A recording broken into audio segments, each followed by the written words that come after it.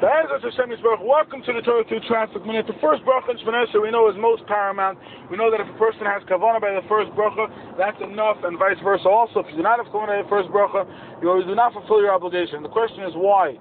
Why? The first bracha it doesn't include refuah, it doesn't include parnos, it doesn't include shidduch, it doesn't include anything else of the Shemini Esrei. So why would it be enough?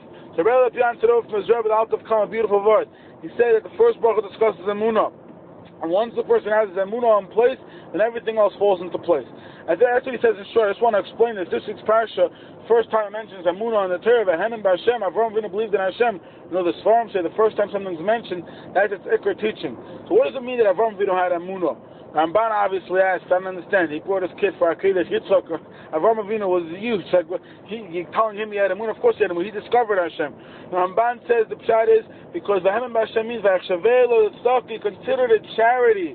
He turned to Hashem and he believed that everything that Hashem does is charity. It's not based on our merit.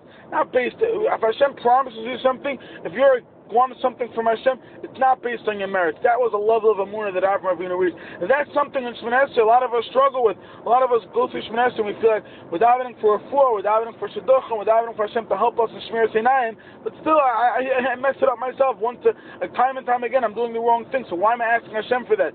I have to go back to the first bracha and say V'hemen b'Hashem. I'm asking you for charity, Hashem. Hashem, emunah means that you promised us and you love us and we're davening. All the brachos Shemini Esrei are included in this mindset. Have a great day. It's Chus Ben Miriam.